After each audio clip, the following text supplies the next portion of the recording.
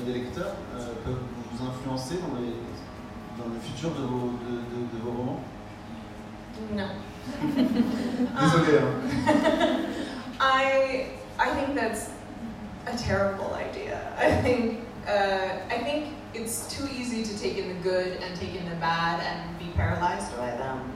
I really try to shut those voices down and to not think too much about them when I'm working. I think scared artists make bad art, and I think if you're thinking about what your readers will think of the book, you will write a bad book. Non, je pense que c'est une très mauvaise idée. Ça serait totalement paralysant de tenir compte comme ça de toutes les voix qui peuvent nous assaillir. Un artiste qui a peur, c'est un artiste qui fait du mauvais travail, mais j'aurais peur d'écrire des mauvais romans.